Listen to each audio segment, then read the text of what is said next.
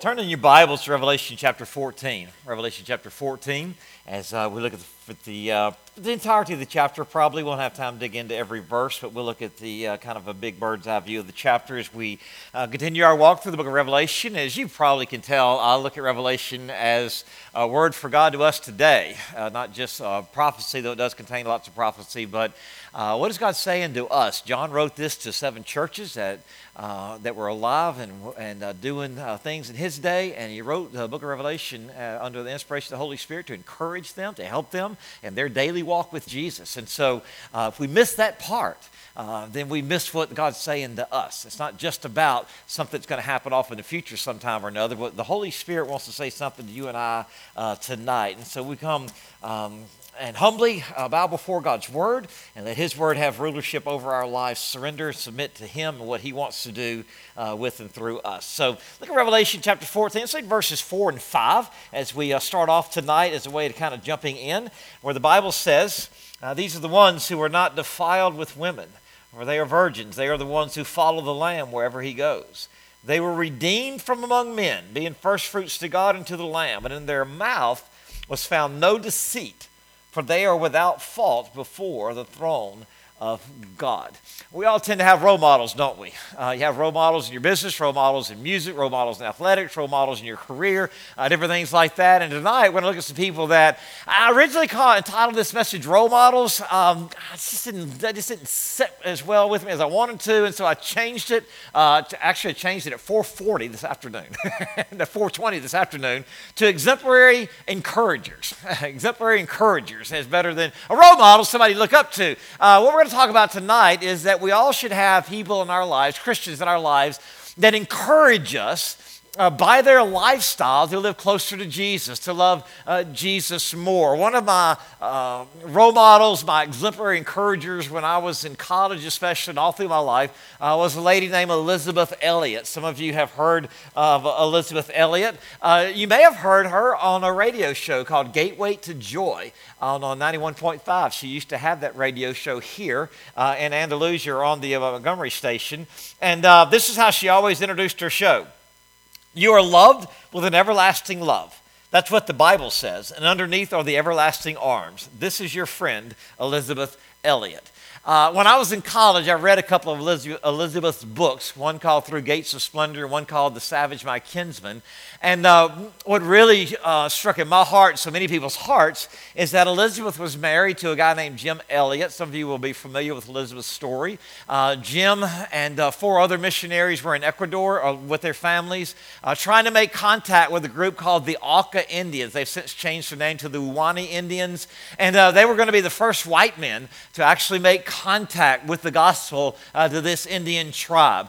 When they did, all 5 were speared to death. And Elizabeth, of course, lost her husband. All the other wives of these men lost their husbands as well.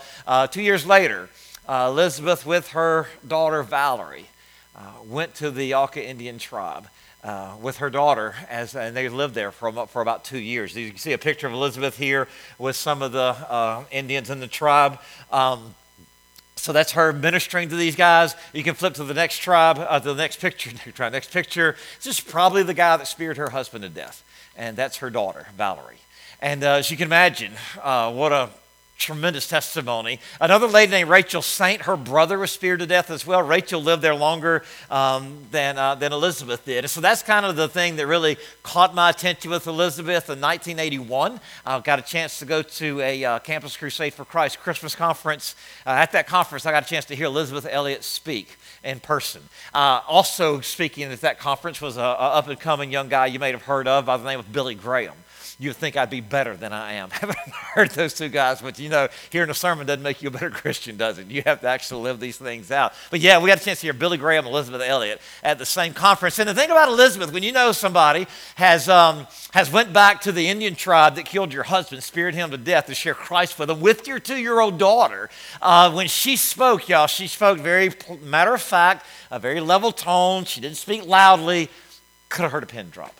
There was probably 5,000 people or so there. You could have absolutely heard a pin drop. Just the spiritual authority she carried by her testimony was something else. So the more I learned about Elizabeth, I heard a radio show on her this last week, the more I've read about her. her life was not an easy life. This was not easy as you could imagine. About 10 years later, after Jim's death, she married another guy who died 3 years later from cancer. And then she ended up marrying another guy named Lars, and listening to the lady who's in charge of the Elizabeth Elliot Foundation. They're trying to make many of her sermons, articles, and things like that, or sermons, talks, articles, radio shows available online at elizabethelliot.org. The lady that's in charge of all that said that Elizabeth's marriage to Lars was a difficult marriage. They loved each other very much. And when Elizabeth got dementia, Lars took very good care of her. He was her caregiver.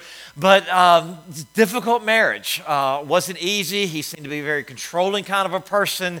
And one of the resounding themes of Elizabeth's life is when you go through the hard times, you get to know God better. Listen to what she wrote. The deepest things that I've learned in my own life come from the deepest suffering.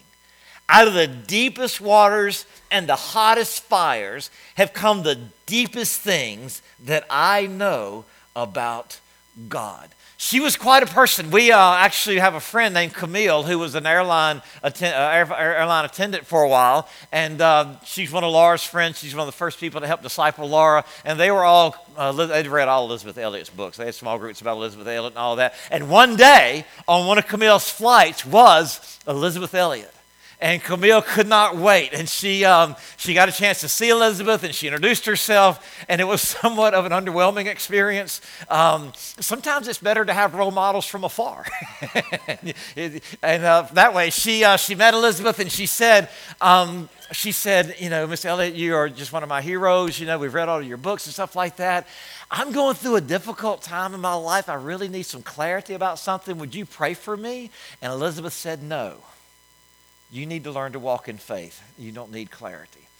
So there you go. That was her word. She was not a touchy-feely kind of a person. She was not a tap you on the head and everything's going to be fine kind of a person. Another quote that she said is, I'm convinced there's nothing that can happen to me in this life, watch this, that is not precisely designed by a sovereign Lord to give me the opportunity to know Him.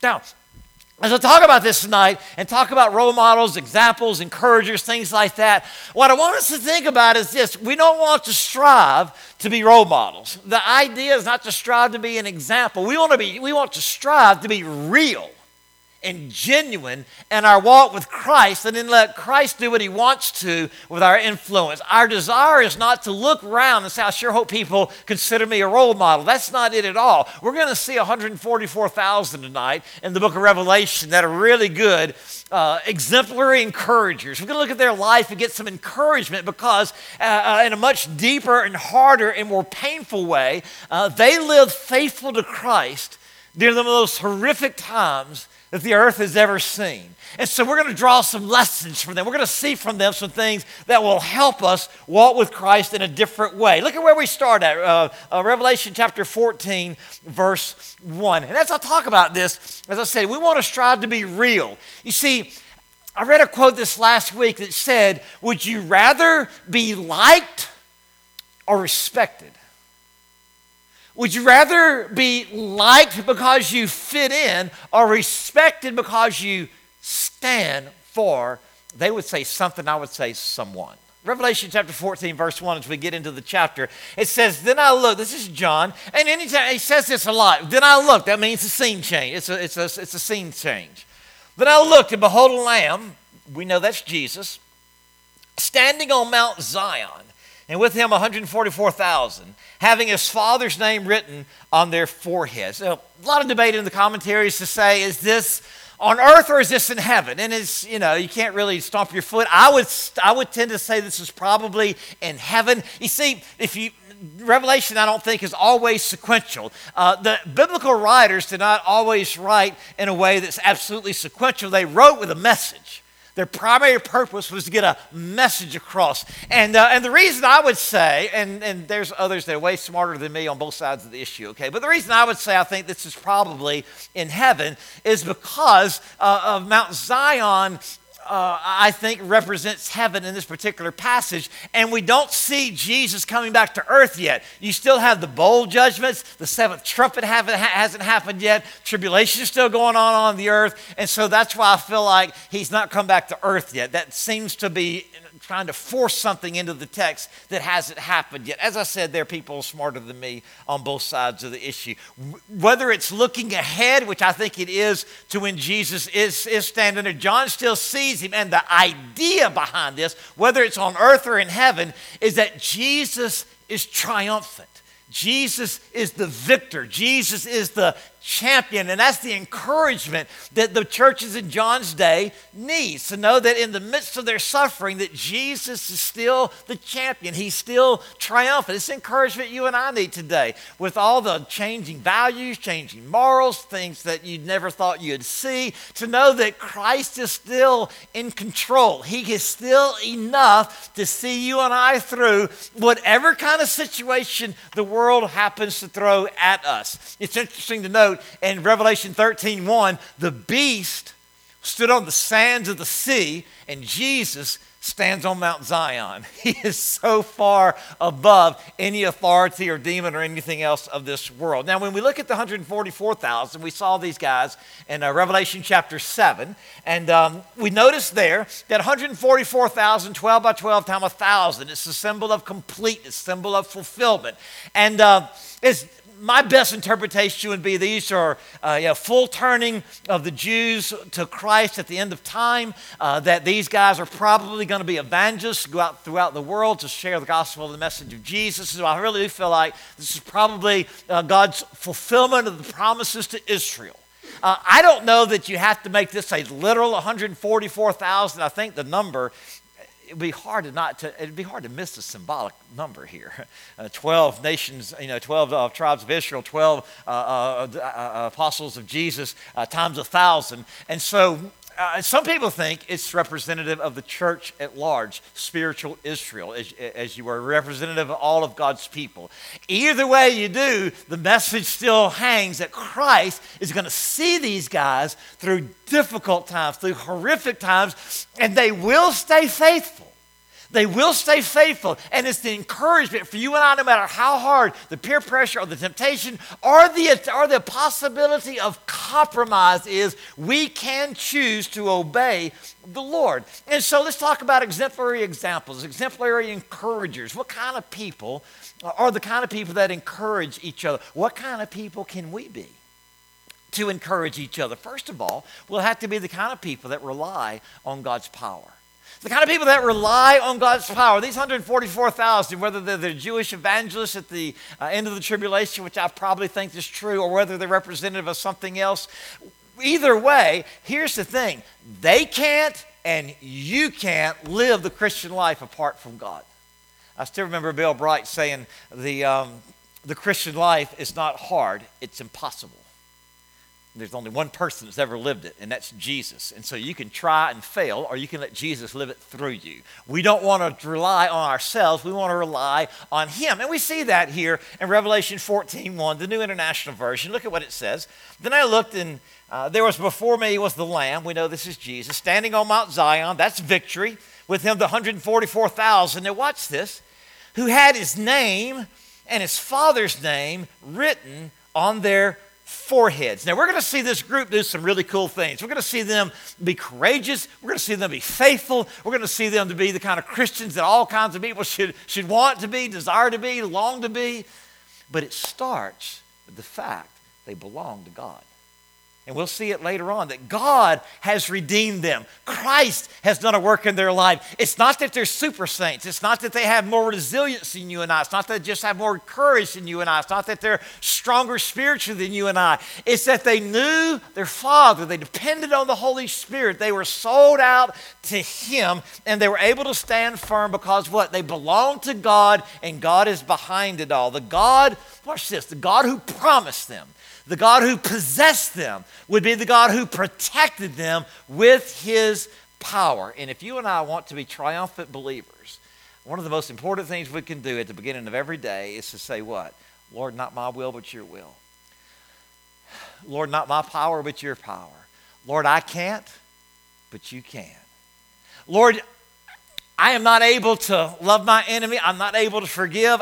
On my own, I'll bail when I get an opportunity to share my faith today. On my own, I will compromise when the peer pressure gets hard enough. But Lord, I know that you are faithful, and I know that you can enable me to stand whatever storm comes my way. Elizabeth Elliot, give you one more quote of Elizabeth. Choices will continually be necessary. And here's the thing, I love what she said. And let us not forget possible. What is she saying? There will be hard choices in your life, but you can't obey God. Obedience to God is always possible. Everybody say possible. It's a deadly error to fall into the notion that when feelings are extremely strong, we can do nothing but act on them. And I can remember hearing Elizabeth speak and reading several of her books, and that's one of the things she would say. Don't rely on your feelings. You can choose against your feelings to obey God, and if you will step out, God will give you what's necessary, even if you don't feel like it, even if sometimes feeling weak can be one of the best blessings we have. Why? It makes us depend on God even more. So, one of the big choices we have to ask ourselves, am I depending on myself or am I depending on God? Is my hope in the fact that I belong to God and not in some kind of ability, strength, moral fortitude or whatever I have on my own? And it also reminds me, am I attempting anything? Am I looking for God to do things in my life or for God to challenge me to do things that I cannot do on my own? I mean, as an individual, is there anything that we are trying to do? Is there any obedience that God is calling us to that you know if God doesn't come through, you'll fail? Second thing, first of all, we rely on God's power. Secondly, it results in praise. When we rely on God's power, we end up what? Praising God for what he does. It's such a cool thing. We see God do things in our life that we know that we can't do. I was talking with a friend of mine here a couple of weeks ago, and they were telling me about a very difficult time they had in their life a year or so back. And they were saying it was so hard and difficult, and I didn't know how I was going to get through it. But she said, you know, the thing is, right in the middle of it, I just had this supernatural peace. And she said, you know, I know where it comes from, but I don't know how it came. She said, you know, it just one day, I was walking along, and just God gave me the supernatural peace that I belonged to him. My life was in his hands, and that I could trust him. And she said, to be honest with you, I really didn't anticipate it. It was better than I even thought it was going to be, because it kind of came out of the blue. Look, if you will, here in Revelation chapter 14, verses 2 to 3. How many of you here tonight would say you've experienced God doing something in your life you couldn't do on your own? Amen?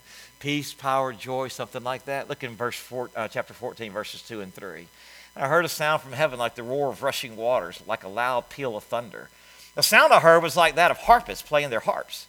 And they sang a new song before the throne, and the four living creatures and the elders. No one could learn the song except 144,000 who had been redeemed from the earth. Notice how quickly praise comes into the scene here. And this is another reason why I think this is probably referring to after the end of tribulation and all of that, because what? They're singing a new song, the 144,000 who have been, past tense, who have been redeemed from the earth. Now, as John's writing, they still got things to go through, right? As I've mentioned to you before, this is what's called the prophetic past tense. God's writing something as in the past tense. It hasn't happened yet. Why? It's surely going to happen. It's as sure going to happen as if it's already happened. So it shows them in heaven, and there's this loud sound, and it's melodious, and it's a song, and they're praising God, and it's not a half-hearted praising God. They're singing a new song. They're praising God for what he's done. He's protected them in a very difficult time. That ever happened to you? Say amen. He's provided for them in a very difficult time. That's ever happened to you? Say amen. Amen. He's rescued them in a very difficult time. That's ever happened to you? Say amen. And because of the horrific time and what God did to protect and provide and rescue, they are absolutely praising him. As a pastor, I've had the opportunity to be in a lot of hospital waiting rooms during the last 30, 40 years I've been a pastor. And every once in a while, when the doctor comes out into the waiting room, they will share news with the family, and the family will jump up and just hug I've seen the doctor's neck get hugged several times. It's usually not when the tonsils have been taken out. It's usually not when tubes have been put in the ears. It's usually not with a gallbladder, and it's usually not with appendicitis. When do the family jump up and hug the doctor's neck? When they weren't sure if their loved one was going to make it. When the doctor says, we got all the cancer and they're going to be fine. When the doctor says, we repaired the heart valve and everything's going to be, that's when the hugs come, right?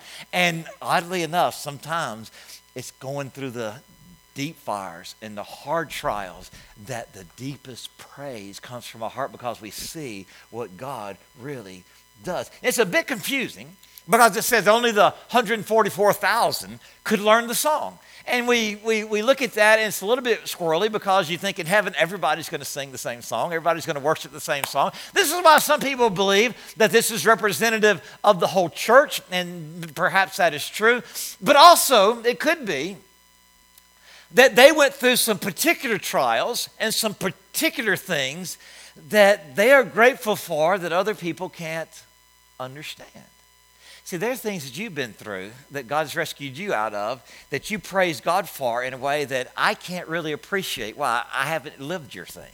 I haven't experienced your thing. I have some things in my life that I praise God for that you probably can't get into. I mean, you understand, but you can't have the exuberance that I have, because what? It happened to me. Happened to my family, happened to my loved ones. And so either way you want to look at that, either way the way it's the same. They have a resounding praise for God. And it says that they praised him with the harp.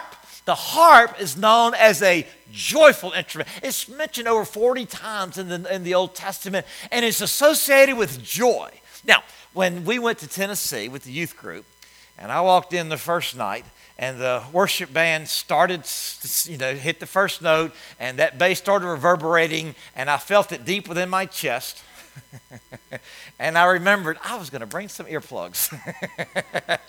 And I didn't actually need them, but I thought I'm going to bring earplugs, but I forgot till I felt it deep down in here. You might be surprised to know there were no harps. No harps on the stage there with the music for the youth group. But the idea is, whatever you like to jam with Jesus with, think of that instrument, all right? If you like pianos, if you like guitars, if you like whatever, saxophone, trumpets, whatever it is, whatever brings you joy, think of it. This is a joyful sound, a joyful praise for what God had done in their life. You see, when we learn to praise God, not just because he brought us through the difficult time, because here's the thing, I wouldn't be who I am without my difficult times. You wouldn't be who you are without the difficult times. You wouldn't know God as well as you do without the difficult and hardship times. And so one of the places of real spiritual growth is when we can learn to thank God on the front end of the difficult times. Not just when it's over and look back and say, God, thank you that you got me out of that. Thank you that you provided for me through that. Thank you that you were able to use my life in the middle of that. But in the beginning of it, to be able to say, thank you, Lord, that this came through your fingers. This can't touch my life unless you let it. And thank you, Lord, that you are going to engineer something good out of this, that your heart toward me is good. And this reminds me of a quote by William Law. William Law wrote this. He lived in 1686 to 1761. And you think, what does he know about pain? No penicillin or painkillers. Okay. He knows a lot. So William Law wrote, would you know who is the greatest saint in the world? It is not he who prays the most or fasts the most. It is not he who lives the most. But it is he who is always thankful to God, who receives everything as an instance of God's goodness and has a heart always ready to praise God for it. He said, who's the Christian who's really living for the Lord? The one who's been able to look at every aspect of life and to say, thank you, Lord.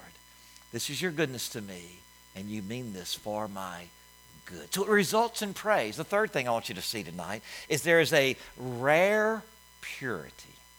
And this is one of those things we really need today, right? In our exemplary encouragers. There's a rare purity that we see amongst the 144,000 here. That's a really cool and a really rare quality for us to have in our day and time, to know that in the midst of a very immoral culture, we can live holy and pure lives. Look at Revelation 14, 4 and 5. These are the ones who were not defiled with women, for they are virgins. These are the ones who follow the Lamb wherever he goes. These were redeemed from among men, being first fruits to God and to the Lamb. Being first fruits always an offering that more is coming. And so you get the idea that others are going to come out of their witness. Okay, there's going to be a missionary kind of an effort here, and there's going to be other folks saved because of what's happened in their lives. And to the Lamb, in their mouth was found no deceit, for they are without fault before the throne of God. The 144,000 are committed to purity in body and in speech. They are committed to that. Now, what's a bit unclear here is why the Bible would say they were virgins and were not defiled with women. Because we know from the whole of Scripture that the 1 Thessalonians chapter 3 or 4 says the marriage bed is undefiled. Sex within inside of marriage is not defiling. It's not to be looked at as defiling, but it's to be celebrated. It's no, in any way is it to be sinful. So some people take that to mean that he's talking about spiritually chaste, spiritually pure. Other people would say, and this may very well be what he's saying here, is because of the specific time and the specific calling and the specific need of the hour, these were unmarried people because what? Of the horrific situation that's going on and the tremendous need to have the Word of God preached, and not many were willing to do it. And so whichever way you want to take that, the idea here is purity. The message is clear. We are not to compromise with the world. We live in a day where sexual immorality is rampant. We live in a day where sexual immorality is accepted, celebrated. I saw a church the other day, not around here, but a picture of a church the other day. It's a church, and out in front is the LGBTQ plus minus whatever colors on a sign that says Pride in front of a church. And so in a day when some churches are actually, and we're to love the LGBTQ community, we're to minister to them, we're to do everything we can to share the message of Jesus with them in a way that they can understand and accept and believe. But when you put aside even the word pride goes before a fall. When you have the word pride in front of a church, it's a terrible testimony, a terrible thing to have. And so in a day like that, we need to make sure that we are able to not compromise. These guys, I really believe the sexual immorality is going to be way, way worse when these guys are living. Way, way worse when these guys are living. And we can complain and talk about it and moan about it. And the thing that really gets me in our day and time is the number of people in their 40s, 50s, 60s who've raised their family. They have children that are teenagers, children that are married, and now they're divorced, and they're having sleepovers with their girlfriends or boyfriends or, that kind of thing. And it's almost like, what in the world are you thinking? You raised your children in church, and now you're just out in the open with sexual immorality. What happened? The sexual morals for the Bible are good for everybody, not just teenagers. Okay? They never expire in any of our lives. This is a strong word, that we can live clean and pure lives. Look at Revelation chapter 2, verse 14. Because it's what John's talking about. Nevertheless, I have a few things against you. This is the words of Jesus. There are some among you who hold to the teaching of Balaam, who taught Balak to entice the Israelites to sin, so they ate food sacrificed to idols and committed sexual immorality. And the immoral church cannot live in victory. Now, when it says these guys are blameless and without fault, they're not sinless. They're not sinless. Everybody sins, right? Everybody needs forgiveness. But they are committed. They have their hearts set. And I really believe one of the keys to all of this is in Revelation chapter 14:4, when it says, "These are the ones who follow the Lamb wherever he goes." That's our heart. It's not purity for purity's sake. It's not purity just to be clean, not just to be an example, but it's because they follow Jesus. Their heart is not purity or not morality, just their heart is Christ, and to please Christ is to live a pure life. It also says they do not lie. And I really believe in this particular context, he's talking about they are willing to speak the truth about Jesus. Because at this point, what we've seen, the sixth trumpet has blown. We're waiting on the seventh trumpet to blow. We looked at the backstory here of the beast and the Antichrist and spiritual warfare kind of going on in the background of all of this. And so the temptation, to get the mark of the beast. You can't buy or sell without the mark of the beast. And so there's a lot of temptation to compromise here. And I think when he says they do not lie, is they remain faithful to speak the truth about Jesus. Because that's what's going to get them in trouble. And that's what's going to be hard to speak the truth about it. So they remain faithful to the true message and the true gospel of Jesus. Adrian Rogers said this: in the great tribulation, you will either be led by the Lamb or bossed by the beast. Can you say amen to that?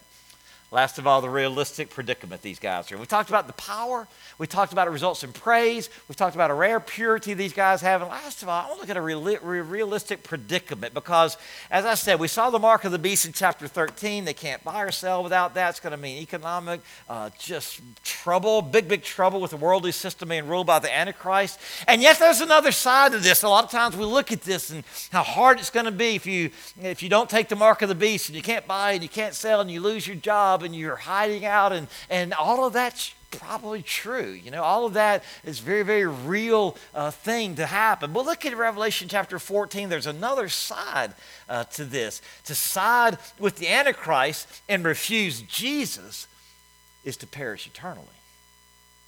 Look at Revelation 14, verse 6. I saw another angel flying in the midst of heaven, having the everlasting gospel to preach to those who dwell on the earth, to every nation, tribe, tongue, and people, saying with a loud voice, fear God. Give glory to him, for the hour of his judgment has come, and worship him who made heaven and earth, the sea and the springs of water. And another angel followed, saying, Babylon is fallen, that great city, because she had made all the nations drink of the wine of the wrath of her fornication. And a third angel followed them, saying with a loud voice, if anyone worships the beast in his image and receives his mark on his forehead or on his hand, he himself shall also drink of the wine of the wrath of God, which is poured out full strength into the cup of his indignation. He shall be tormented with fire and brimstone in the presence of the holy angels and the presence of the Lamb. And the smoke of their torment ascends forever and ever. And they have no rest day or night, who worship the beast in his image, and whoever receives the mark of his name. One of the amazing things is, at this point in history, with so much animosity toward Jesus, with so much rebellion against God, God is still offering a chance to repent. God has still offered a chance for people to be saved. God is still saying to the world, come. We're anticipating, and it's just about to happen. We're anticipating the blowing of the seventh trumpet, which institutes the bowl judgments. And these judgments just get worse and worse and worse until life is just deteriorated. It's just kind of coming apart. And yet God has given them another chance to be saved, another chance, as Phyllis talked about this morning, to come to Jesus. We see three angels here. One's a preaching angel. So he preaches the everlasting gospel. And so somehow, some way, which really wigs my mind out to try to think about that, what that looks like, how that actually is going to happen. But somehow, some way, God is getting his message through this angel to the world, to the everlasting gospel. You still have time, even with all this stuff going on, with all the animosity toward Jesus, with all the rebellion, with the Antichrist and all that kind of stuff, there's still a message of hope. There's still the everlasting gospel. God is still appealing to mankind. You have time to reject the lies of Satan and respond to the eternal truth of God. Doesn't the patience of God amaze you? And they say, fear God, give him glory, and worship him. So you have the preaching angel. That's part of the everlasting. Obviously, the death, resurrection of Jesus is in there, but then the 3 points they have: fear God, give him glory, and worship him. Then there's a predicting angel. He looks ahead and he sees the destruction of Babylon the Great. Babylon the Great.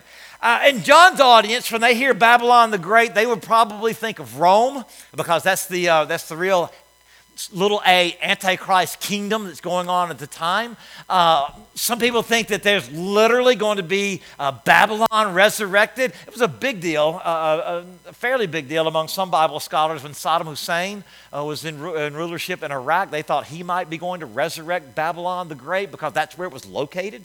Babylon, the arch enemies of Israel and of God, were located in what today is modern-day Iraq. I think it's not geographical. I think it's the world empires that are arrayed against God. I don't think he's talking about a specific location here, but the fact that the world is oppressing God's servants, led by the beast and led by the Antichrist. And so wherever it is, but I don't think it can be New York, it can be London, wherever God's people are oppressed and the message of Jesus is trying to be shut down and persecution of God's people are going on, that is Antichrist. And there's going to be a big move that way toward the end of time, but God is still here appealing that it's all coming down at the feet of Jesus. And so that's the predicting angel. And then last of all, there's the warning angel. There's the warning angel. And here's the predicament. To refuse the mark of the Antichrist will mean almost certain death. To refuse the mark of Jesus means that you have an eternal place in hell. God's wrath, the Bible says here in these verses, Revelation chapter 14, will be poured out full strength. Now, sometimes in the ancient world, they would dilute their wine, especially if they weren't anticipating getting drunk or something like that. Table wine, something like that may be diluted. Today, people sometimes dilute alcoholic drinks. But what God is saying here is, it's not going to be diluted anymore. We're going full strength. The wrath of God is going to be poured out full strength. There is a renewed interest in the last 5 or 10 years in theological circles that hell may be a place of annihilation. That in hell, you are tormented for a time, then you simply cease to exist. And I've read some of that. I've read the scriptures they use for that. I just cannot see it in Scripture. One of the reasons I can't see it is something like Revelation chapter 14, verse 11. Look at what it says. And the smoke of their torment ascends forever and ever. That holds out no promise for a second chance. That holds out no promise that you'll just be annihilated one day. That holds out no chance, no promise of any kind of hope beyond the grave if someone's rejected Jesus. And I've had people say, well, why would you choose to believe that? I don't choose to believe that. I choose to believe what God's Word says. That's what it says. I don't like it. It's uncomfortable. It should make you uncomfortable, right? The idea that somebody is going to suffer the full wrath of Almighty God forever and ever and ever is a horrible thought. But the emphasis is the inescapability and the finality of judgment. While the wicked have no rest, the righteous will experience eternal rest. And the pictures of the rest of the chapter are just absolutely horrific. Let's close with Revelation chapter 14, verse 20. And the winepress, talking about the winepress of God's wrath, and the winepress was trampled outside the city, and blood came out of the winepress up to the horses' bridles for 1,600 furlongs. That'd be 180 miles. Now, the picture there is, blood up to the horses' bridles for 180 miles approximately. I believe you need to look at this as 1,600 is an important number. It's 40 times 40, okay? 1,600. 40 is often used of judgment in the Bible. It's often used of testing in the Bible. The rain fell for 40 days and nights in Genesis. Israel ate manna, wandered in the wilderness for 40 years. 40 lashes was the maximum whipping penalty in Deuteronomy. Israel did evil, and God gave them an enemy for 40 years in Judges chapter 13. Goliath presented himself to Israel for 40 days. God gave Nineveh 40 days to repent. Jesus was tempted by the devil for 40 days in the wilderness. So what does this mean? Blood comes up to the horses' bridles. Well, there's a couple of things it can mean. One, it could mean that literally, which would be truly, truly horrible to imagine. Could mean that the blood splatters up to the horses, so much blood that it splatters up to the horses' bridles. And it could simply mean this is a blood-soaked land. This is an image of absolute horrific punishment, suffering, the judgment of God for those outside of Jesus. Now, in our day and world, in our day and time, people like to try to downplay a judgment day, to downplay hell, is going to actually be torment forever. God doesn't seem to have a problem with it. God doesn't seem to downplay it or soft pedal it or say, gee, I wish this wasn't true. I wish it wasn't true. Maybe if I could see it from God's perspective better, I wouldn't think that. But when I think of people that I know, that I love, that I care about, that I pray about, entering into this judgment of this sort, it just racks my brain. I cannot hardly imagine it. It's one of the worst things I can even imagine. But to not say it is not doing anybody any favors. To not warn the ungodly, not to warn those who are lost, is not doing them any favors. I don't want to try to scare it, because if somebody makes a decision out of fear, it may not be a real decision, but you still got to tell the truth. Just like this morning we talked about agreements with death. You got to tell the truth, because the truth is real. I'll close with this. As I was studying for this message this morning. And by the way, a lot of people are offended at hell and brimstone preaching because of a smart aleck attitude or a gleeful kind of attitude on behalf of the preacher. And any kind of person who would preach hellfire, brimstone with a gleeful heart is just, I just can't imagine. So anyway, I was reading one of the commentaries I was reading this week as I was studying, the last 2 weeks as I was studying for this message. This is what it said. A young atheist chose to consider the claims of Christ immediately rather than deferring the decision because, watch this, a young atheist decided to take the claims of Christ seriously. Why? This is his own testimony. Because the doctrine of hell made the stakes too high to ignore. Too high to ignore. So he began to consider the claims of Christ. 24 years later, that former atheist remains a committed Christian and is writing this commentary that you're reading. The idea is not just to produce fear or sensationalism or whatever. The idea is to help us to see that this one wild and precious life, what we decide about Jesus in this life, determines where we spend eternity. Would you stand, please, with heads bowed and eyes closed? With heads bowed and eyes closed, no one looking around. Tonight, I don't know where this lands with you. Perhaps it lands with 10,000 reasons why you can praise God tonight that the blood's covered all of your sins, that you are one of those who've been redeemed from the earth, and will be and give praise tonight, and will be given praise to God for all of eternity. Maybe it lands with you that, man, I need to be praying fervently for people who stand in danger. I need to have more of a heart to try my best to share with people, to warn people, to help people to understand the seriousness. It's not just about church attendance. It's not just about believing the right things. It's not just about going to church because that's the way you were raised. It's about having a real, genuine relationship with Jesus. Because once you die, it's too late to have that. It's over with then. Yeah, we have to decide that here. So, Father, in Jesus' name, Father, this way is so heavy on my heart. So hard to think about, talk about, preach, study, this kind of thing. When I have people in my mind that I know aren't ready. And so, Father, we pray for those of our family and friendships that don't know Jesus. God, what they think of us,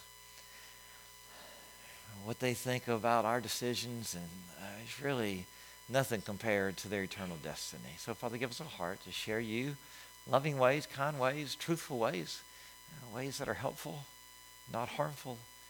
Give us a heart to pray. People that don't know Jesus. Father, thank you that you can enable us to be encouragers to each other by living lives dependent on you, lives of praise, lives of purity, and lives that choose you over temporary comfort. Lisa, if you'll play softly. Lisa's going to play softly. The altar is open if you want to come kneel at the altar and pray.